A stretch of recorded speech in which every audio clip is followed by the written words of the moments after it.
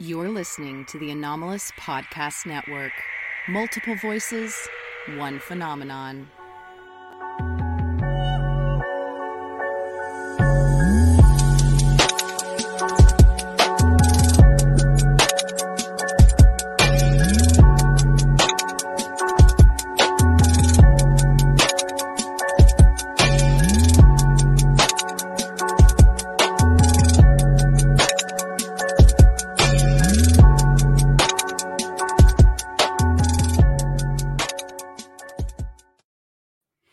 Hello, everyone. How's it going? And welcome back to Disclosure Team's YouTube channel.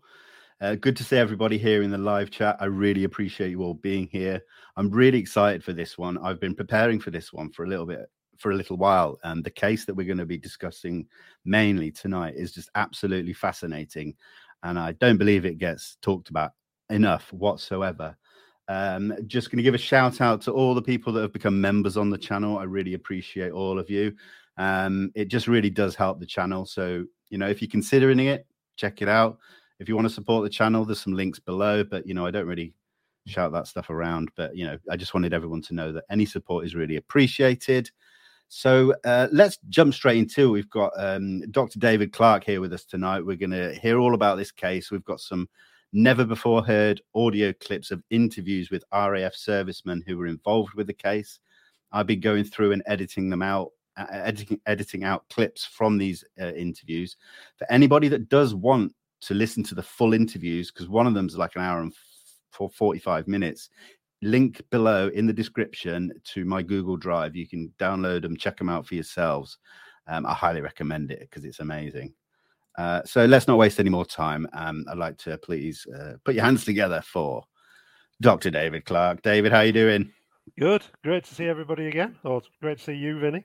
Yes, you're becoming quite the regular now. Yeah, absolutely. I really appreciate it. And I think last time we spoke a while back and I said to you, what are the kind of cases that you think really do hold a lot of weight that probably don't really get talked about here in the UK? And this one, the sort of Bentwaters Lakenheath, was probably the first one that you mentioned. So I had to have you on to talk about it. And then when I found out that you'd done these interviews with the kind of people that were there and involved in it, I knew it had to be talked about. So I'll kind of hand it over to you. And if you could just sort of go through the story and tell us about it, because like I said, it is absolutely fascinating. And then when you feel like I should play any clips or show any images and stuff, just let me know and we'll go from there. Okay, thanks, Vinny. Just to introduce this story or case, before Rendlesham came along, this is a long time ago now.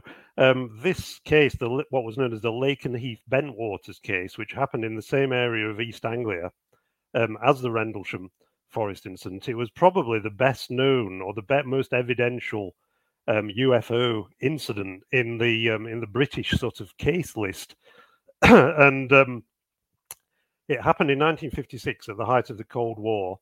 But the thing is, it was effectively covered by Official Secrets Act until the late 1960s. So no one actually knew. It wasn't in the public domain until the end of the 1960s, which is when, you'll know that the American Project Blue Book, the U.S. Air Force were running. They basically closed shop, and they gave a contract to the University of Colorado to write a report. This became the infamous Condon report. Not Condine, Condon. They examined something like 12,000 separate UFO incidents reported to the US Air Force. And some of them were foreign, where for example, there were US air bases in Europe and Far East. And the interesting thing is, out of those 12,000 cases, I think there was something like 700 that remained unexplained. And one of those was from Britain, and that was the Lakenheath Bentwaters case. And no one in this country in ufology knew anything about this story until the Americans published it in 1969. And unfortunately, if you believe what the British government tell us, their files on it, by that point, the late 1960s, had been destroyed. So when this came out, all the MOD was saying the usual sort of thing. Sorry, we can't tell you anything about it because we've destroyed our file on the case. So as I say, it is hugely evidential. There was a lot of information in the American files because it was the American Air Force bases at Bentwaters and Lakenheath in East Anglia where these objects, the UFOs, UAPs, whatever you want to call them, were picked up first on radar. Now, they alerted the Royal Air Force because they're sort of guests in the UK at that time. Right at the height of the Cold War, it was just as the Suez Crisis was brewing in the Middle East. There was huge tensions with the Soviet Union, which is there are some connections with what's going on today. I mean, people thought at that time we were literally on the verge of the Third World War. There was RAF aircraft that were poised on quick reaction alert bases all around the East Coast. They were in contact with radar stations. Anything that was approaching the UK across the North Sea that was seen on radar, there would be an immediate scramble. An aircraft would be sent off across the North Sea to investigate. And the Russians were probing our defences probably 2-3 times every week. So put UFOs or UAPs into that mix, and you've got the basis for an incredible story. And on the top of that, I mean, when I looked into the background to this, RAF Lakenheath, which is still tenanted by the US Air Force today, was a base for nuclear weapons. And again, something that was covered up for many, many years. Just before this UFO incident in June or July 1956, there was I think it was a B-56 bomber coming into land at Lakenheath, went out of control, crashed into the nuclear weapons stall, and very nearly triggered off a massive nuclear incident in East Anglia that would have, covered East Anglia in fallout. Narrowly avoided, the detonator didn't go off. And again, this didn't emerge until something like 1980, and as American general mentioned it, and it came out in Parliament. At the same time as well, just before the UFO incident, the CIA were flying what was then the brand new Black Project U-2 spy plane from Lakenheath, and they had a contingent of these U-2 spy planes that were being sent over the Soviet Union with the consent of our Prime Minister at the time, Harold Macmillan. And the U-2s were shipped into the UK in big wooden boxes disguised as bananas, big banana boxes. And apparently when some of the other politicians found out about it, they had to get rid of them, moved them off to Wiesbaden in West Germany. But you can see, if you were an American officer or you were in the RAF and you were based in that area, you knew all this stuff was going on. You can imagine the tension there must have been. And then one night, the night of August the 13th, 14th, 1956, this is a really hot, steamy summer night, clear skies. Calls start coming in to the RAF from the various air bases around the East Coast. RAF Bentwaters, RAF Lakenheath, all of them picking up weird objects on their ground control approach radars. So this is where it gets complicated because the American bases had radar, but these were just airfield radars. So they had a small radius. They didn't sort of see very far. And they were seeing odd things on the radar, and people were going outside and they were seeing lights in the sky that were streaming across the sky, moving at incredible speeds. I think some of the things that have been seen on radar were moving at some incredible speed. 4,000 miles per hour was one of the things that were registered. Formations of objects as well that were sort of slowly moving, and then others that were moving really fast. And they were phoning this in to the RAF. That's the stage at which the RAF start to look on their radars. Now, the RAF radar, and you can see a picture of something like what was being used at the time. This is a Type 85 centimetric radar, which is still on site. If you go to RAF Neatishead, which is a radar museum in the Norfolk Broads, they've still got the radar from that era. You can go and look at it. So this is like one of the control cabins they were using, and an RAF officer called Freddie Wimbledon, who I got to know really well. I was in lengthy communication with him about 20 years ago when he was in his late 80s, early 90s. He was the chief controller RAF Neatishead. So he started taking the calls from Bentwaters early in the evening and Lakenheath quite later on around midnight. And he was quite sceptical, as you can imagine. And he looked on his radar picture and could not believe what he could see, because he could see something that had apparently come across the North Sea that was moving unlike any aircraft, moving at fantastic speeds. This was at quite a high altitude, because the only way I can describe it, if you can imagine a radar doing this from a source, so you've got the ground control radars that are sort of spinning around like that and maybe seeing something, and they're putting out pulses at a certain speed. Now, the radar that Freddie Wimbledon had access to, really high-powered ground control interception radar, so much more powerful, spanning out right across the North Sea. So he could see this thing zooming in, moving at incredible speed, stopping, stationary, unlike any aircraft movement. And he thought, is it the Russians? You know, if it is the Russians, it's too late to do anything about it because they're already here. Yeah. Over Lakenheath, nuclear-armed airbase, where the U-2 spy plane was. So basically, perhaps we ought to play some of the tape of Freddie talking about this. It's about 5 or 6 minutes. I think this one's 7 minutes. 7 minutes. Yeah, and for everyone that's watching live, if you could, if the quality isn't great, so I've upped it, I've upped the gain and stuff when I was editing it. But if you could just let me know in the chat if you can hear it at least, because I know it's not going to be easy. So yeah, let's play it. I should just say I made these recordings 22 years ago, before we had digital technology. So they were made on C90 cassettes and they've been transferred to MP3. Yeah, let's go for it. Let's see if people can hear it.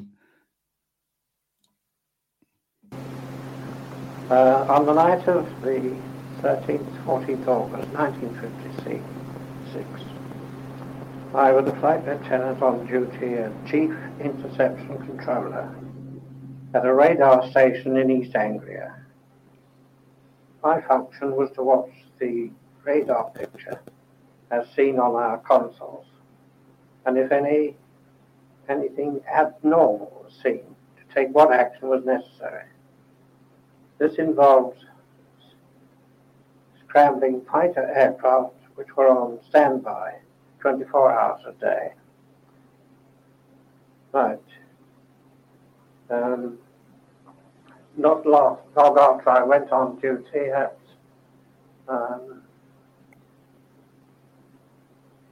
23:30. Before midnight. Zulu time, Greenwich Mean Time. We began to notice a return on our right corner, which was acting rather strangely. It was alternately going very, very fast, much faster than anything we'd ever seen before, and then suddenly stopping, without any apparent slowing down, and then accelerating from that position at terrific speed straight away.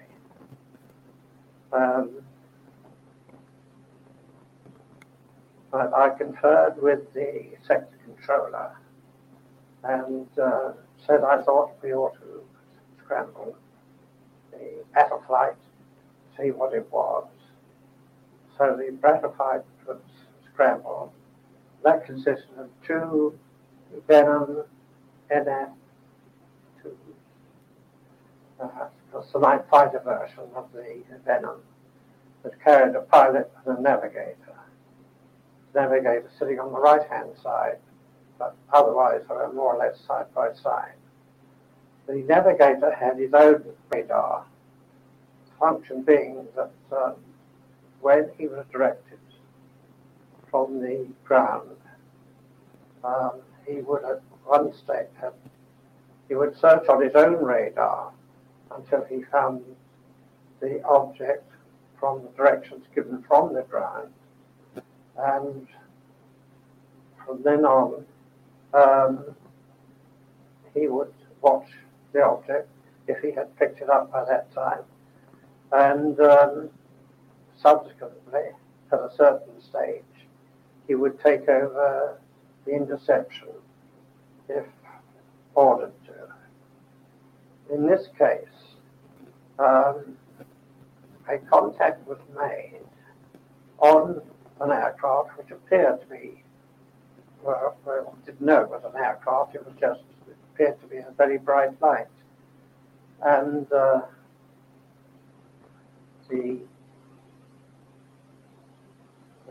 navigator thought he had it on his screen, but it kept disappearing.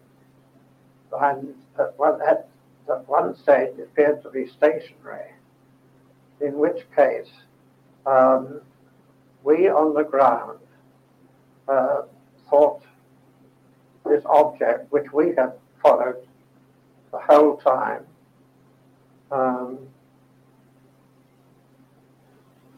was behaving rather erratically. So we had two choices there. Either this, whatever it was,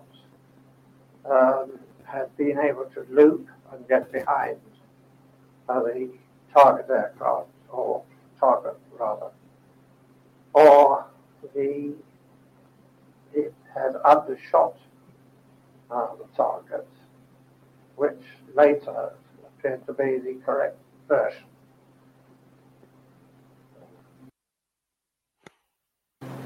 So I decided then to scramble another aircraft, and that was scrambled to join the chase. In the meantime, the target had shot up at a tremendous pace in the northeasterly direction, but at such a rate that our height, it was off our height consoles before you could say Jack Robinson at terrific speed. All, I don't say shaken by this, but the experience was such that something that we'd never encountered before. And the sheer speed, not only speed, but maneuverability of this object, whatever it was, seemed so uncanny. The next day, we were visited by a group captain from Fighter Command who wanted to know the story. And he told us, under no circumstances were we to talk about it amongst our fellows or anybody else, and never let the press or anything know. And it seemed very strange at the time, but he said, don't worry, you haven't seen something. These things are, they described as a bright light. They couldn't see anything else but a bright light. I think you've got the measure of it there. When you were tracking this thing on the radar, what could a normal aircraft response, right? No bigger than any other on notes, just exactly the same as one of our own would have been. Right, but presumably behaving in a way. But behaving in a way that no aircraft at that time, or anything in business, would be able to do. I mean, no aircraft can be doing 2,000 or 3,000 miles an hour and stop like that. Yeah. Wow. I mean, Freddie was, I think he was in his late 80s when I interviewed him, and that would have been about 2001. And I should say the reason why we knew he'd come forward and he was willing to talk about it was in 1978, I think it was shortly after Steven Spielberg's film had been released. Close Encounters. Yeah, a skeptic called Ian Ridpath, who I know quite well, he wrote a piece for, I think it was the Sunday Times, based upon what had been in the Condon report about the case. And because it was only the American version, it was all completely wrong and mixed up. And this was in the Sunday Times, and Freddie read it. And he wrote into the Sunday Times and said, what a load of nonsense. That I was there. Why has no one asked me about this? And that's how it came out that he was involved in this. So managed to track him down and get him speaking. He spoke to various other ufologists as well. But as you can see, quite an incredible story. And the story that he told is pretty much it's pretty much the same story that's in the Blue Book records. But there's a lot of inconsistencies, which I don't think we need to sort of go into at the moment. It's sort of like Sure. It's about the timings, because the American timings seem to be earlier in the evening, and he's talking about something that happened after midnight. But there's a lot of things that could explain that, because at the time we were subject to what was known as double British summertime. So our time was 2 hours ahead of the American time. So there's lots of sort of distortions going on like that.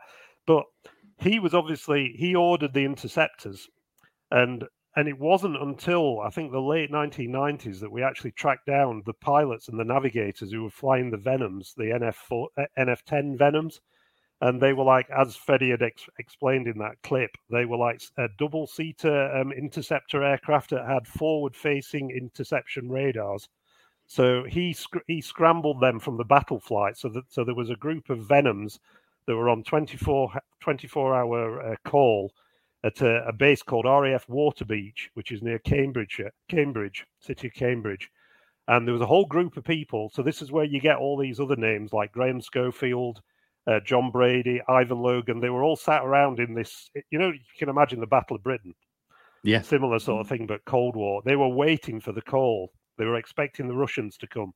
And they thought the Russians would be coming over the North Sea at very high altitude, the Russian Bears. So when they got this call from the RAF NETISED, they were absolutely amazed, because they were being asked to go and intercept something that was at 4,000 feet above the East Anglian countryside. So if it was the Russians, it's far too late to do anything about it. So perhaps we ought to now play the description from John Brady, who was the navigator in the first Venom. He was sent by Freddie Wimbledon to intercept this UFO that was on the RAF NETISED radar, and he was told to speak to the Americans. So they switched frequency to RAF Lakenheath, so that the Americans were using the ground-controlled approach radar, because the object was so near the ground, they couldn't see it on the interception radar. It had dropped below the horizon that Freddie could see.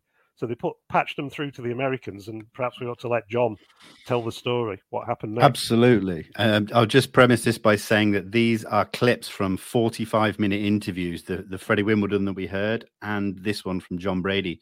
They are in the description below if you want to hear the extended interviews, and I highly, highly recommend it.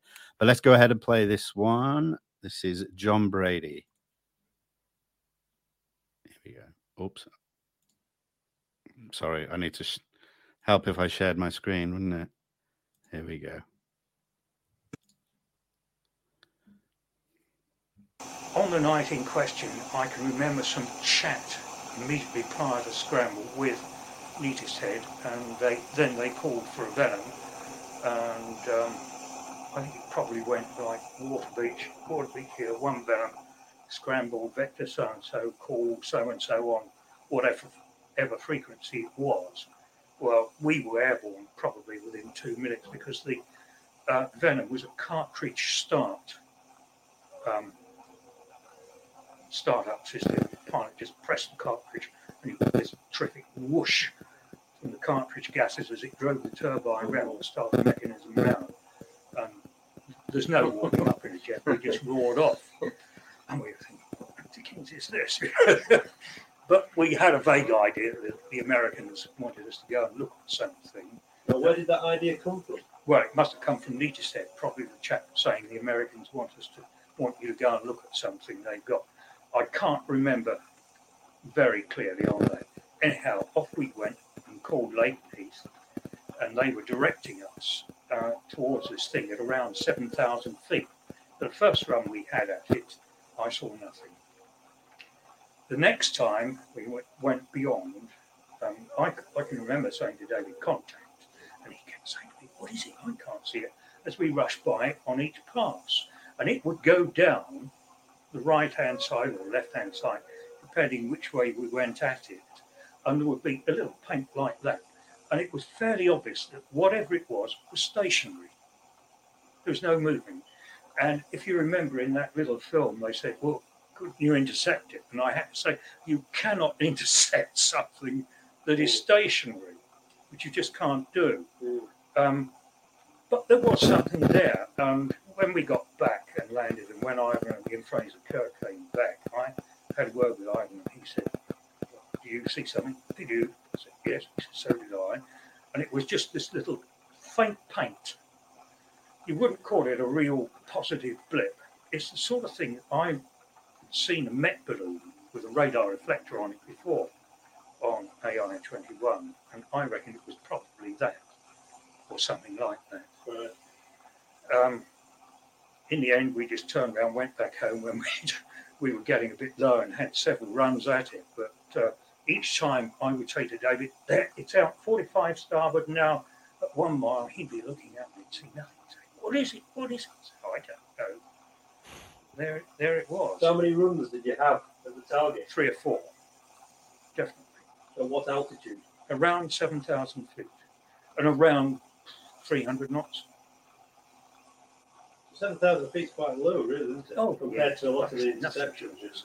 Yes, but of course our fuel consumption was pretty high there, which governed the sortie length. Of course, we only did about 50-55 minutes. So you were airborne for what, about 55 minutes? 5 minutes? But you can check it in the log. Great stuff. On the night in question, I can remember some chat immediately prior to. So in that one, he mentions he did at one point think it was this radar balloon thing. Yes. And the interesting thing about that was I did actually track down the diary, the squadron diary, number 23 squadron, which was their squadron. And there's an entry about the case in there, and it basically said that there was all these aircraft were sent out looking for this mysterious object. It was, they couldn't work out what it was, and eventually it was concluded it was a balloon. That's all it says in the squadron diary. But obviously, there was something more than a balloon there, because what Freddie saw clearly wasn't a balloon. And it's like with a lot of UFO incidents, like Rendlesham and some of the others, it's not impossible that there was a number of different things going on. You know, that there wasn't just one thing. There may well have been a balloon floating around as well that caused some confusion. But clearly what was being seen earlier in the night wasn't a balloon. And the interesting thing about it is if there's any astronomers or people interested in astronomy who are listening to this show, the 13th or the 14th of August should spark something off in your brain, and that is because that is the height of the Perseid meteor shower. That's the time when the Perseids are the most active. So there's a lot, if you read about the case, there's a lot of stories about people going outside and seeing lights streaking across the sky. So it's quite possible they were Perseid meteors. And what happens with these cases, again, like Rendlesham, I think it's once people get it in their heads that there's something out there, there's something flying around, they're sort of broken out of whatever miasma they're in. You know, they might be reading the paper, they might be, you know, like sat in the crew room waiting for the call. Someone tells them there's a UFO, they go outside, and maybe there's a balloon floating around or there's a meteor streaking overhead. That gets all roped into the story. And it's very easy then to sort of, for skeptics and debunkers to sort of, like myself, to say, what a waste of time. You know, that's obviously what it was. But the more you look into it, the more you look at the detail, it's clearly something more than that. And they obviously, the American Air Force and the British Air Ministry obviously investigated it in great depth. Yeah. And I discovered that this is a really involved story. The chap who was the head of 23 Squadron at the time, it was a bloke called Tony Davis. He'd been a British spy working for MI6 in Budapest before he was captured by the Russians, exchanged, sent back to the UK, and they put him in charge of 23 Squadron, running the QRA. And I looked into his background, and he'd flown in the Second World War. He'd flown intruder missions into Germany, and he'd actually seen a Foo Fighter during the Second World War. It's in one of his logbooks. Wow. And the bizarre thing was, and this is still blows my brain when I think about this. In 1972, he became the head of the Ministry of Defence's UFO desk, Anthony Davis. What year was that? 1972, when he'd retired from sort of military service, they brought him back, obviously because he knew something about UFOs and about they knew he'd been involved in this Lakenheath case, and they gave him the job as head of the UFO desk at Whitehall. Is this the same level as Owen Hartwell and Nick Pope kind of level? No, above that level. So he more was DI-55 type. Yeah. Wow. And when you look at the files, as I have done for that period when he was running the desk, there were people who had obviously read about the case in the Condon report that had been published by the Americans, who were writing into the UFO desk at the time saying, "What do you know about it?" And in one of the letters he writes back, he says, "Well, I know about it because I was flying one of the aircraft." So that's amazing. He doesn't say any more, and it's so frustrating. And unfortunately, he died in 1988, so I was never able to speak to him because it was before I started looking into this. But he obviously knew an awful lot about it. And Graham Schofield, who is the next person we need to play, he knew Tony Davis, and he knew that Tony Davis had looked into the incident and investigated it, and that there was something definitely sort of unexplained about it. It wasn't a balloon, basically. And we should say that Graham Schofield was the navigator of another Venom, and quite early in the evening, before Logan went out in his Venom, he'd been scrambled, I think about 9:30, when the first UFOs had been seen at Bentwaters, and he went up in this Venom from Waterbeach, and before they could get very far in the sky, I think the wing fuel tank fell off and crashed into a field near Cambridge. Again, all covered up. There was no sort of public story about this, but this is what he said. And they had to return to base, so they couldn't actually get anywhere near this UFO that was being tracked at 9:30. So he was really frustrated about this, and he ended up back in the guard room, I think it was, with all the other pilots and navigators gathered round a little radio set.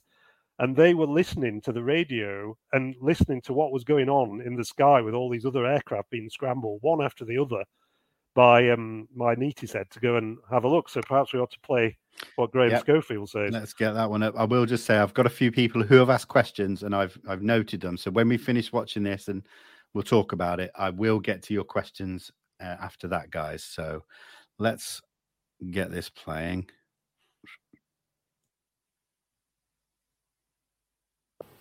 But I knew these guys very well, so they were okay. You know, they knew their jobs, and the radar at that time was sufficiently good that if you got a blip, you knew what it was. You could identify it, you could see it. You know, it was of a particular size, so you would not really be assuming it was something, you know, some meteorological phenomena or something like that. And anything that could catch you might be a balloon or something of that sort, which is always the possibility. But I believe these guys did get the scramble, did get the intercept, did say what they said, and so on and so forth. And I still stick with that.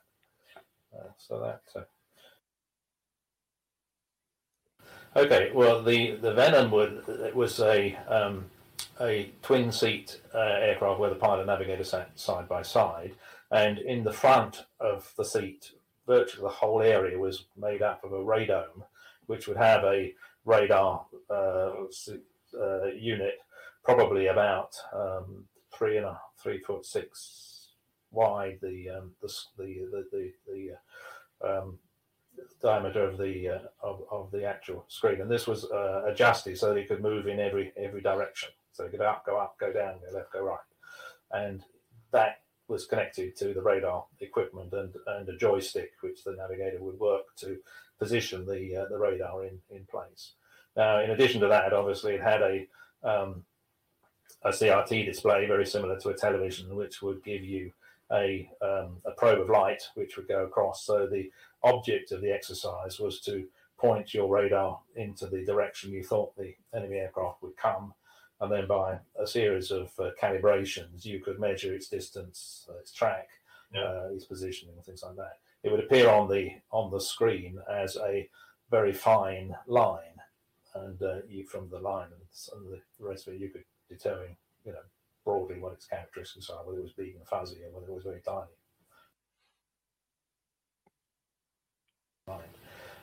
So we were not aware that we were other than just scrambled for either a trial or something like that we got off the ground, and immediately we would do a maximum rate climb away from base, climbing turn, and then onto your vector and go through. And this climb would take you all of 15 minutes, something like that. Now it was dark, we were no navigation lights, so it would be very, very quiet, very still. We would just be getting out to height and wondering what was going to happen. Brilliant. Now, I can't remember. I don't think they did more than one pass each. Right. I think they were then called off. Did they sound excited? Or oh yes. Or yeah. They were speaking very tensely. Partly because you're on a collision course, you can't see in front of you, and what they hadn't figured was that the thing was stationary. It would be most unusual to have an aircraft. Well, you couldn't have an aircraft that was stationary, right? And therefore there were two things that were distinct. One is the rate of approach. Now, the rate of approach normally is exceedingly fast if you are on collision courses opposite directions, so you can tell that reasonably clearly. You would normally expect, therefore, the aircraft in front of you to be moving in various directions, and you would try to harmonise your speed with the speed of the aircraft. Yeah. You see, so one of the things which is exceedingly difficult, particularly for the navigator, and trying to define what the speed is, so you can get the pilot to reduce speed sufficient to come in line, because you don't want to come in like a train. You want to come in slowly and sit behind it, identify it, and then, if necessary, shoot it down at that point. So the navigator's got a number of methods of doing that, one of which is to slap on your air brakes, which is like stopping you dead in the air. Right. But you've got to be very careful when you do that, because if you overshoot, you stop dead in front of the one you were trying to catch.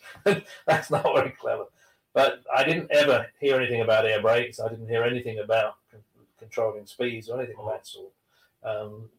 And frankly, when you're looking to be vectored onto a Russian bomber flying at 600 knots, the last thing you're expecting is something that's going to be stationary or almost on the deck. So I suspect there was a mental process involved here that hadn't quite clicked into place. So it would have been obvious to you listening that this wasn't your ordinary interception. Exactly. Something odd was going on.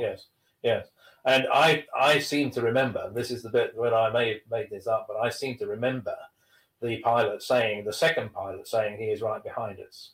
Right, that's a crucial. That's what I have in mind, because that's the thing that sent the shivers up our back.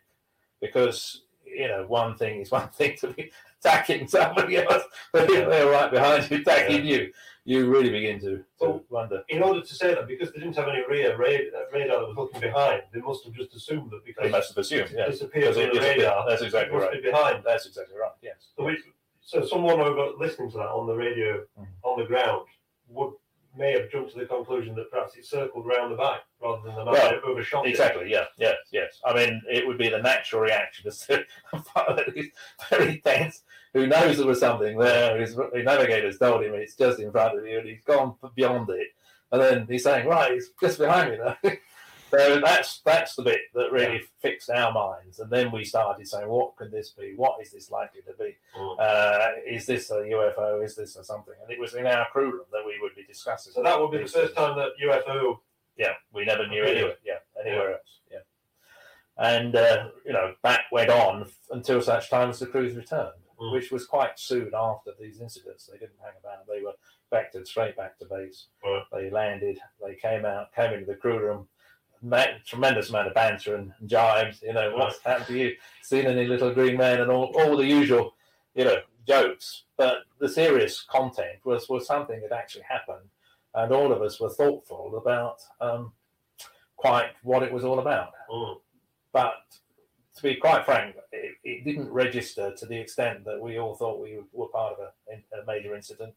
We had not at that time been aware that the Americans had been involved. To us, it was something that happened on a particular night, and tomorrow was another day, and we were going to get on with our lives and do the various things. So that's really why our input is somewhat limited in terms of the overall scene. But that really brings it home in what he said at the end there, Graham, about how the fact that they were all operating in their own little bubbles. And because of it being, everything was covered by the Official Secrets Act, no one was supposed to talk to anyone else. So the Americans knew their part of the story. The radar people knew part of their part of the story, and then the pilots knew their bits of the story. And because over the years, some of them have died, a lot of the written records have been destroyed or dispersed. It's been like putting a jigsaw puzzle together. And I spent literally, it must have been like 15 years working on this story from about 1995 to about 2010, tracking people down. And they were literally in the last few years of their lives, some of them. But I do think it's an incredible story. And just to read, Gordon Thayer, who wrote this up for the Colorado University, the Condon study, he was a radar expert, and he concluded what the line in the study says: the apparently rational, intelligent behavior of the UFO suggests a mechanical device of unknown origin as the most probable explanation for this sighting. Now, when people think of the Condon study, they tend to think this is a complete debunking exercise, and we don't even need to think about it. But he does actually say that, and that is the one UK incident that's in that American study. And clearly something must have gone on, because I've got to say, in all the work that I've done in the British archives, they have literally gone through and removed and destroyed every single trace of this incident. There is one single mention of it in a briefing from 1957, and this was simply because one of the defense ministers had asked the UFO desk at that time to spell out the incidents from 1956, and they make a mention of there was this incident at Lakenheath where an object was seen on radar at a high altitude. They sent an aircraft to investigate, but nothing was seen by the aircraft, which I suppose is true, but it's the actual bare bones of what happened. Absolutely. Now, one thing I wanted to show people is just to get an idea. We keep hearing about these different bases, Lakenheath, Bentwaters, and that. If I bring up a map and we can kind of get an idea of the kind of area of the UK, it's a bit blurry, but I'm sure we can do it. Yeah, that's pretty clear. So you can see here, if you can see my cursor, you've got Lakenheath here, and then up to the right, we've got Neatishead near the coast. And then down in the right corner, we've got Bentwaters. So this is the kind of the East Anglia area, really, isn't it, of the UK? Yeah. So Bentwaters and Ipswich is where people will be familiar with the Rendlesham. Bentwaters Woodbridge, down in the southwest corner of East Anglia. So Neatishead, where Freddie Wimbledon was, is right up on the coast, on the flattest part of the coast, which is why the radar station's there. There's an actual radar museum there now. If you go there, it's actually... You can actually go in the radar room as it was in the 1950s. So you can sort of imagine yourself as Freddie Wimbledon would have seen it at the time. Yeah, that's pretty interesting. But it just gives a good impression as to piecing the, like you said, the puzzles, and the bases and stuff. Mr. Graham Rendell's in the chat. Lakenheath and Mildenhall are pretty close to each other. Yep. Bentwaters and Woodbridge's circuits overlap. IRRC. I'm not sure what that means. I'm sure they explain. Yeah, good to see you, Graham, anyway. Let's just say that. One thing I thought might be good to go, and I'm not going to spend much time on it, is just to look at the Blue Book files on it, just to show people that it was taken, kind of seriously. So this is these are, I'll scroll through. These are all documents, drawings of the radar. Yep. Showing the path of the object, and A lot of this is Dr. J. Allen Hynek as well. Yeah, So he was asked. He was asked to give an opinion on it. I think even Fred Whipple was one of the famous astronomers at the time, was asked to give an opinion. But this was all, what you're seeing there was all top secret. No one had access to it outside the U.S. Air Force. Yeah, and a lot of these are, or most of them are, Air Force documents as well. Yeah. So there you go. Talking about meteors and space anomalies and all sorts of things. But yeah, like you said, these were all classified files that have obviously since become unclassified. But yeah, it just adds weight to the story. There we have another image of the radar tracks and things. I mean, it doesn't make a lot of sense really to me, but it just adds to this weight of information and that. So I thought that would just be worth checking out. I haven't linked that anywhere yet, but what I'll do is, along with the full interviews, I'll link the Blue Book documents. I'll give a shout out to Sean Rash, Witness Citizen, for sending me those when he knew that I was going to be covering this case. What about the artist impressions? Should we show that now as well? Do you want to talk about this? Quite good. Hilary Evans, who was very big in ufology in the 1980s and 90s, he ran a picture library in London called the Mary Evans Picture Library, which some people may have heard of, and he did a wonderful children's book on UFOs in the 1990s, which had these wonderful artist impressions. And there was a chapter on Lakenheath Bentwaters where he'd got this, you can see there, it's sort of like almost like a palimpsest where he's got lots of bits from the story. So he's got the radar people peering at the screen. He's got the blurry light in the sky. I think you can see a venom up there somewhere. Yeah, above the light. Yeah. And it's got the airmen sort of pointing at the sky and the hangars. I just thought that really sums up the case really well. Yeah, absolutely. But the key, the main thing about the case that makes it stand out, I think, is the action bit that Brady and Schofield were talking about. You know, the bit where the tension was rising, and you can just imagine if you were in one of those Venoms, there's no light. You've got your pilot who's sort of bombing along. In fact, the pilot, David Brady, who was the pilot when David Chambers was the pilot, and he was called David Hell for Leather Chambers. That was his nickname. So he was like bombing along, and you can imagine Brady sat next to him, peering at this radar screen, and there's this thing about, you know, it's there in front of you and it's stationary, and they're zooming past it.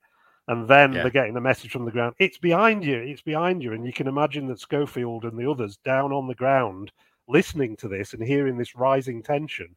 That's the bit of the story, I think, that really makes it interesting. So it's almost like they're involved in this really long chase with this thing, whatever it was. I mean, they're saying as well. They were saying that, you know, at that time of night in those aircraft, your vision's limited to 20 foot. So you are basing it's the radar, it's the communications and things like that you're relying on to navigate around and intercept. It's not visual unless there's a light, which, you know, some of them have said, but it must be, you know, I'd be shitting myself. It must have been terrifying. I think they were putting a bit of bravado on there, to be honest. And don't forget, this is Battle of Britain technology we're talking about. It's not much further advanced than what we were using during the 1940s. This is way before we had digital technology, which is what they use nowadays. And the interesting thing about it is the radars they were using then were better for picking up UFOs than what we've got now, because the radars that they use for civil aviation now, they're computerized. And I mean, I've been around Manchester Airport. I've been around some of the big airport terminals, and actually had people show me how to use the radar. And I've sort of said to them, "Do you ever see UFOs?" And they said, "Well, yeah, we see odd things all the time, but all we do is we just change the computer program so that we get rid of them." It's like, what? And it's like, well, we're not interested in things that aren't aircraft. You know, so there's birds, there's insects, there's unusual meteorological things, but as long as they don't collide with aircraft, we don't want to see them. So we basically change. We get the computer so it doesn't see them. So unless something is the size of an aircraft and is behaving like an aircraft, it won't show up on radar. But that's why we get more of these stories from the 1950s, because that was before they were computerized. So they were actually seeing things which might have been UFOs. and scrambling aircraft to look at them. And I think what really stood out for me when going through everything you sent me and reading about it was this big ground control radar that we see behind us right now, but also those Venom radars sounded pretty good as well. So if you've got corroborating data coming from both, it's difficult to say that they're both messing up or exactly. So here you've got at least 5 different radars all seeing the same thing. So you've got the ground controlled approach radar, which is the American one at Lakenheath. They were seeing it from the ground, all different frequencies. Don't forget these radars. Sure. You've got the ground control interception or GCI radar, which is the Type 80 or Type 85. The one you can see behind you, again, different frequency, seeing the same thing on radar at the same time.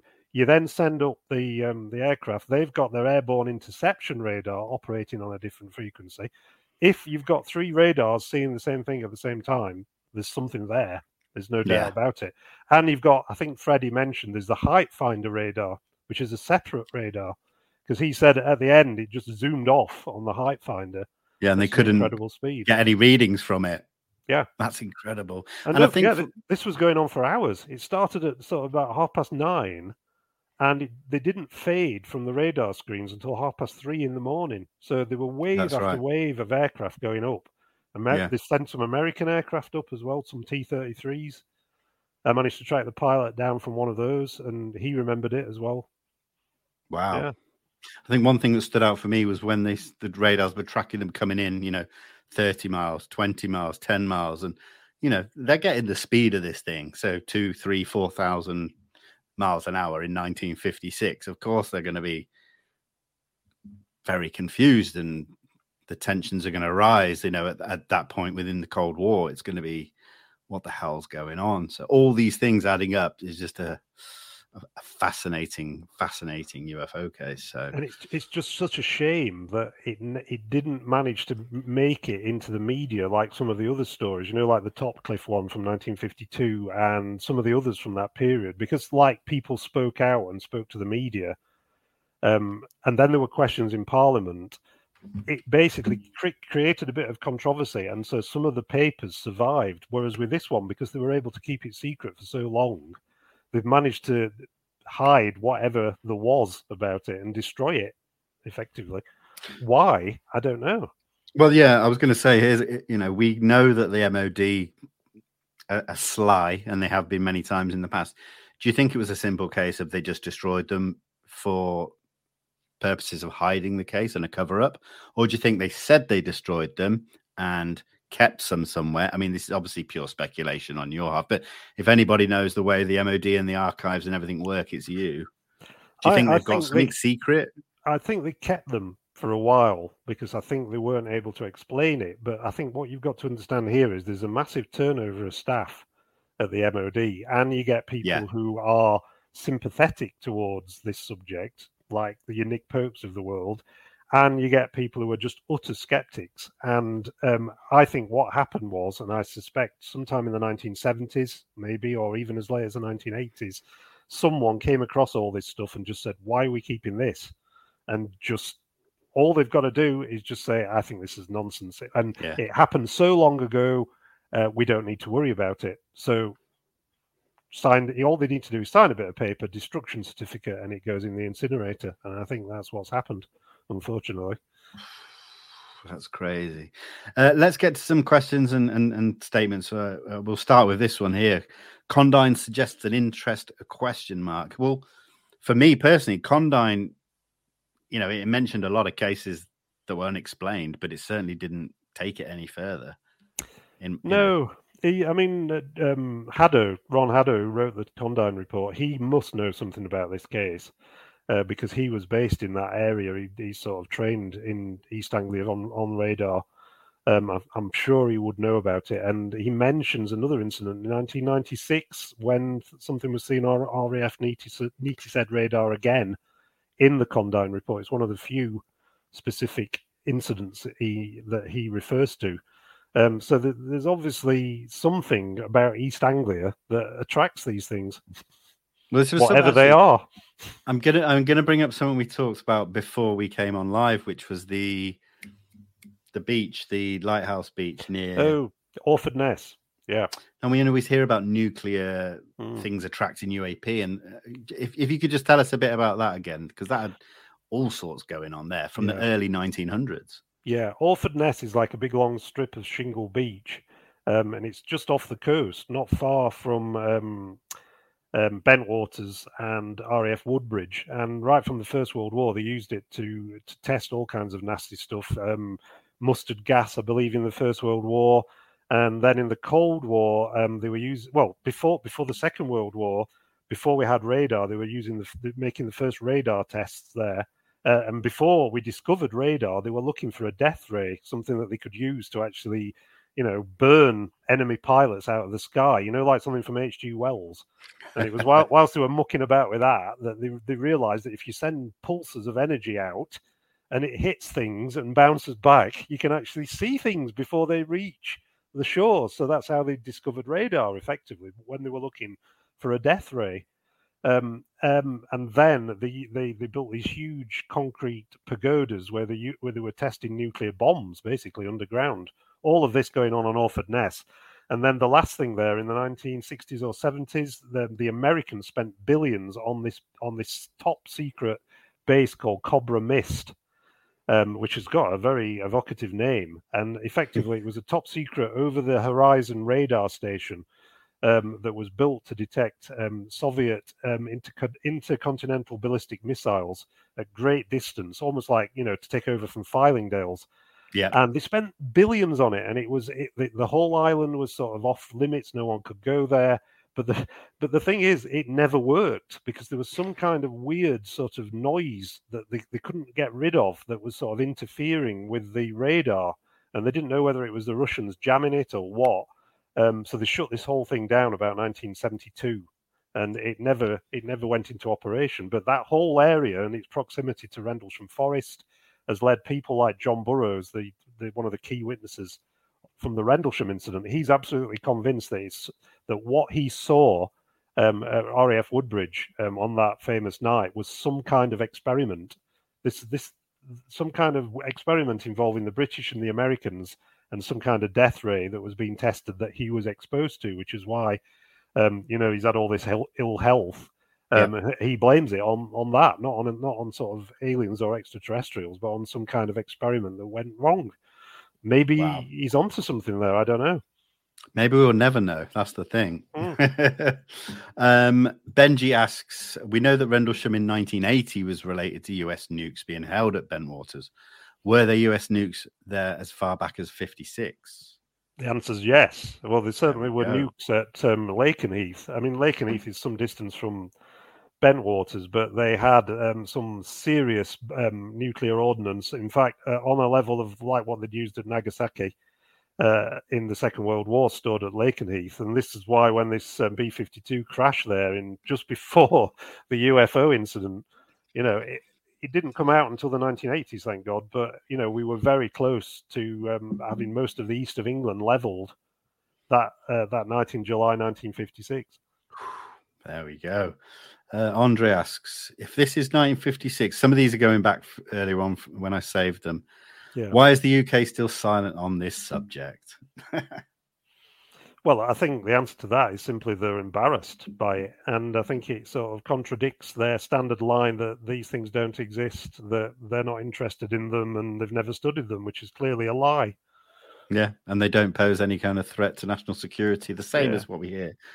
Yeah, there we go. Although, like I said, I've had to reluctantly sort of accept that I don't actually think they deliberately had a policy to destroy this stuff. I just think if you work in the civil service, particularly the MOD, there's such a huge turnover of people, and there's different policies coming in and different sort of regimes, and also there's the period in which things were stored on paper in filing cabinets. Remember that?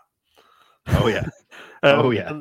And people don't store things in filing cabinets anymore. So effectively, during the 1980s and 1990s, they literally went through all the past records at the Ministry of Defence when they were moving offices and things, and they basically must have come across mountains of stuff on these UFO incidents and just said, this happened 30 years ago. What do we need to keep it?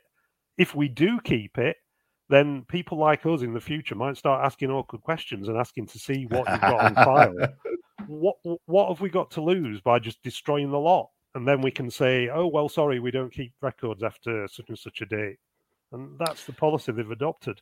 It is true. Yeah, absolutely.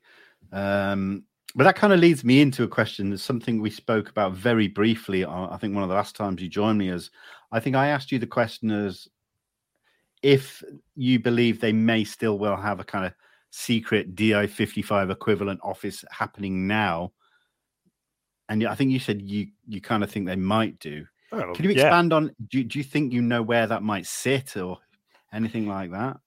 Yes, well, DI-55, who were basically the intelligence branch who investigated UFOs from about 1960s, because when the Air Ministry became part of the MOD, the old sort of structure that existed at the time of the Lakenheath sighting, which was basically the old RAF/Air Ministry intelligence who looked into these things, they passed their responsibility on to DI-55, I think about 1967. And DI-55 retained that interest, and they retained access to the files up to about 2000, which was when Ron Haddo completed that Condign study. And effectively, that study drew a line under their supposed interest in the subject. Now, it's a bit like, that there was that Flying Saucer Working Party study in 1950 that basically said, we don't need to worry about this, forget about it. Yeah. And then Winston Churchill in 1952, after the Topcliffe sighting, said, what's going on? And they had to then reinstate the UFO desk. And I think something like that will be in existence. It just they won't use the word UFO. They might not even use the word UAP. Sorry, acronym UAP. Yeah, I bet they don't. I think they'll have invented something else to describe it as, and they'll probably because Ron Haddo was a contractor. He was effectively a private defense contractor who they brought in, paid him to do the study so that they could then say, when they were asked in Parliament, we're not actually doing it ourselves, which is not a lie, because they were paying a private contractor to do it. And that means that if you ask for information under freedom of information, they can say, no, we haven't got any information, which is true, because it's public information that's subject to freedom of information. So if you employ a private contractor, it's a bit like what happens with the NHS. You can ask for information from the NHS, but anybody that the NHS employs privately is outside freedom of information. So I suspect whoever's taken over from DI-55 will be private defence contractors. They'll be based somewhere like Farnborough. There's a base in Bristol where I suspect this is going on, or near Bristol. And I think that they will be keeping a very low profile. They'll be just interviewing people such as pilots, radar personnel, people who've seen things who are military, basically. They're not interested in civilian sightings anymore. And that does kind of fit in with what's happening in the US a lot as well. It does. Here we go. How relevant, if any, do you see the 1956 incident with the 1980? So in the comparison of how do you weigh them up? Well, I think if we actually had some of the materials, because back then when they did the radar trackings, they actually had like tracing paper on the radar screens, and they used to mark it with pencils so you could actually see where the object moved. And I know that Freddie kept a really detailed record. He had like a big thick logbook where he would have entered every single thing that happened during the night, what time he scrambled, what altitude the aircraft was. And he had all that, and he said that when this group captain from Fighter Command came, they removed the logbook. So somebody had all that stuff, and I think if we had access to it, it would be far more evidential than the Rendlesham incident, because you could add it all together. You could give it somebody with, who could put it all together with what the pilot said, and it would be highly evidential. And obviously someone did that at the Air Ministry at the time, and reach whatever conclusions they reached. So I've always thought it's far more important and evidential than Rendlesham, because the radar aspect of it is got the primacy, whereas the radar aspect for Rendlesham I always thought was pretty weak, actually. Right. Fair enough. Graham asks, what's the likelihood of secret files from the 50s and 60s actually surviving somewhere? Would duplicates be kept by other agencies such as DI-55? I guess you kind of covered this, but anything to add? Well, some of the files from the 1950s have survived. I've got copies of them. There are some quite interesting ones. There was some parliamentary questions that were asked, I think about 1957, about a similar incident where javelins were scrambled. And this did get into the news. And there was another sighting at Westfraw, RAF Westfraw in Scotland in April 1957, where 3 different radar stations on an RAF bombing range switched on at a certain time on a morning. I think it was early in a spring morning. And all of them at the same time saw this enormous object over the Irish Sea, like a huge object as big as a battleship with lots of other objects circling around it. And the DI-55 report, well, sorry, not DI-55, it's their predecessors. DIS, was it? Yeah, it was Air Intelligence, I think they were called. Okay. DDI Tech. Their report on that Westfraw incident has survived. It did survive at the National Archives. I can send you copies of that. And it's interesting because it does actually say we can't explain it. And there was obviously some object in the sky that was seen on radar. It wasn't seen visually, but I think the phrase they use is, there were 4 very large reflecting objects that weren't charged clouds and weren't sort of meteorological phenomena. And the reason that file wasn't destroyed and it survived was because one of the radar operators talked to one of the Sunday tabloids about the story. So it was front page headlines, and then there were questions asked in Parliament, and amazingly at the JIC, which is the Joint Intelligence Committee in London, which is like the absolute top intelligence, where you've got MI5, MI6, GCHQ. It's there in the minute, so they couldn't destroy the evidence for that one. Wow. And it's actually in the files. It's just such a pity that no one involved in Lakenheath spoke to the media at the time, because if they had have done, they wouldn't have been able to destroy the material that they have destroyed. Yeah, absolutely. Mr. Strafe Wilson, good to see you, Strafe. Does Dave have any comments on the current state of the UFO UAP topic? Are we gaining ground? Oh, that's difficult one. It's a difficult one, yeah.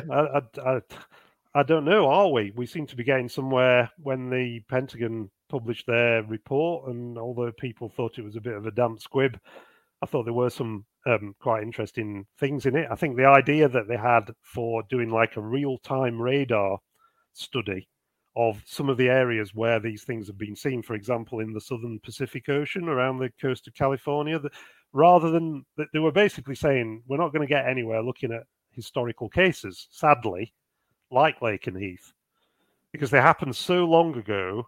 However evidential we might think they are as ufologists, from a military point of view, people's stories without hard evidence like radar tapes and photographs and all the rest of it don't really amount to much. So what they seem to be suggesting, and they may well be doing this now because they've asked for all this additional funding, is to actually, have real-time radars monitoring parts of the world where some of these strange UAPs have been seen, have aircraft ready to scramble, a bit like what we just heard at Lakenheath. Yeah. But when something happens, actually be monitoring the situation in real time. So you've got 2 or 3 different radars, you've got aircraft, you've got visual observers. That's what you need. And that's what they should be looking for. And sadly, we have had this in instances like Lakenheath Bentwaters in the past, but sadly they haven't kept the evidence, or they haven't shared it with the people they should have shared it with. So we can only hope that that's what they might do. But I've absolutely no doubt, I've no confidence, shall I say, that the British are doing anything remotely as comprehensive as this. I mean, I think they'll just be doing what they've always done and just said, well, the Americans have got more money and more resources than we have. Leave it to them. Yeah, absolutely. Well, listen, David, we've just hit an hour and 10 minutes in. We were going to bring up another case, but my suggestion will be that we'll do with that case what we did with this one, and maybe dedicate, half an hour or at least an hour to it in the future, if you're okay with that. I think these cases do warrant looking back on, because they're not heard of or spoken about as much as we'd probably like, especially when they've got that much evidence and data. So Yeah. Oh, we've got a question here. I didn't notice. The Signal has joined us. Do you think details on big cases like Roswell could be lost due to poor record keeping? Straight answer to that is definitely yes.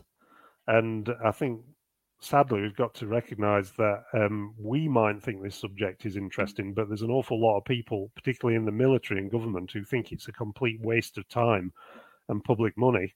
And sadly, that mindset has their influence, and they've got a lot of influence. They've destroyed a lot of this material. I mean, I should mention here, I mean, you know about this, Vinny, but a colleague of mine, Matthew Ilsley, recently put in a Freedom of Information Act request to try and find out what's happened to the unredacted version of the Condign report, which, as you know, was only finished in 2000.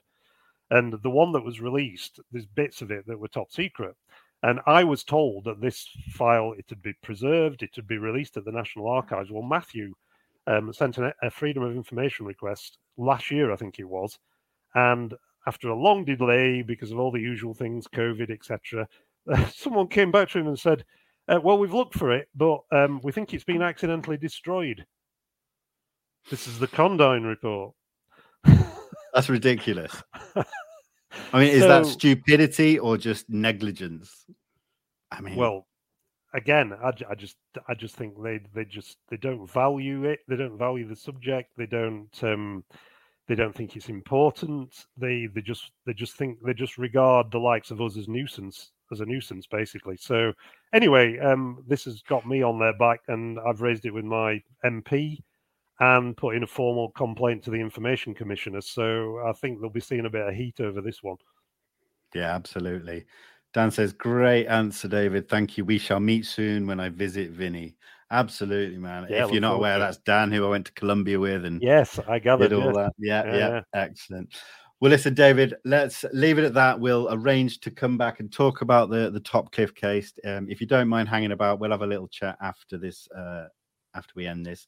I just want to say again, thank you so much. I found all the research that you'd done fascinating, and going through the interviews, it was just shockingly interesting. And, I'm glad that we got to do this and put this case back out there for people to see.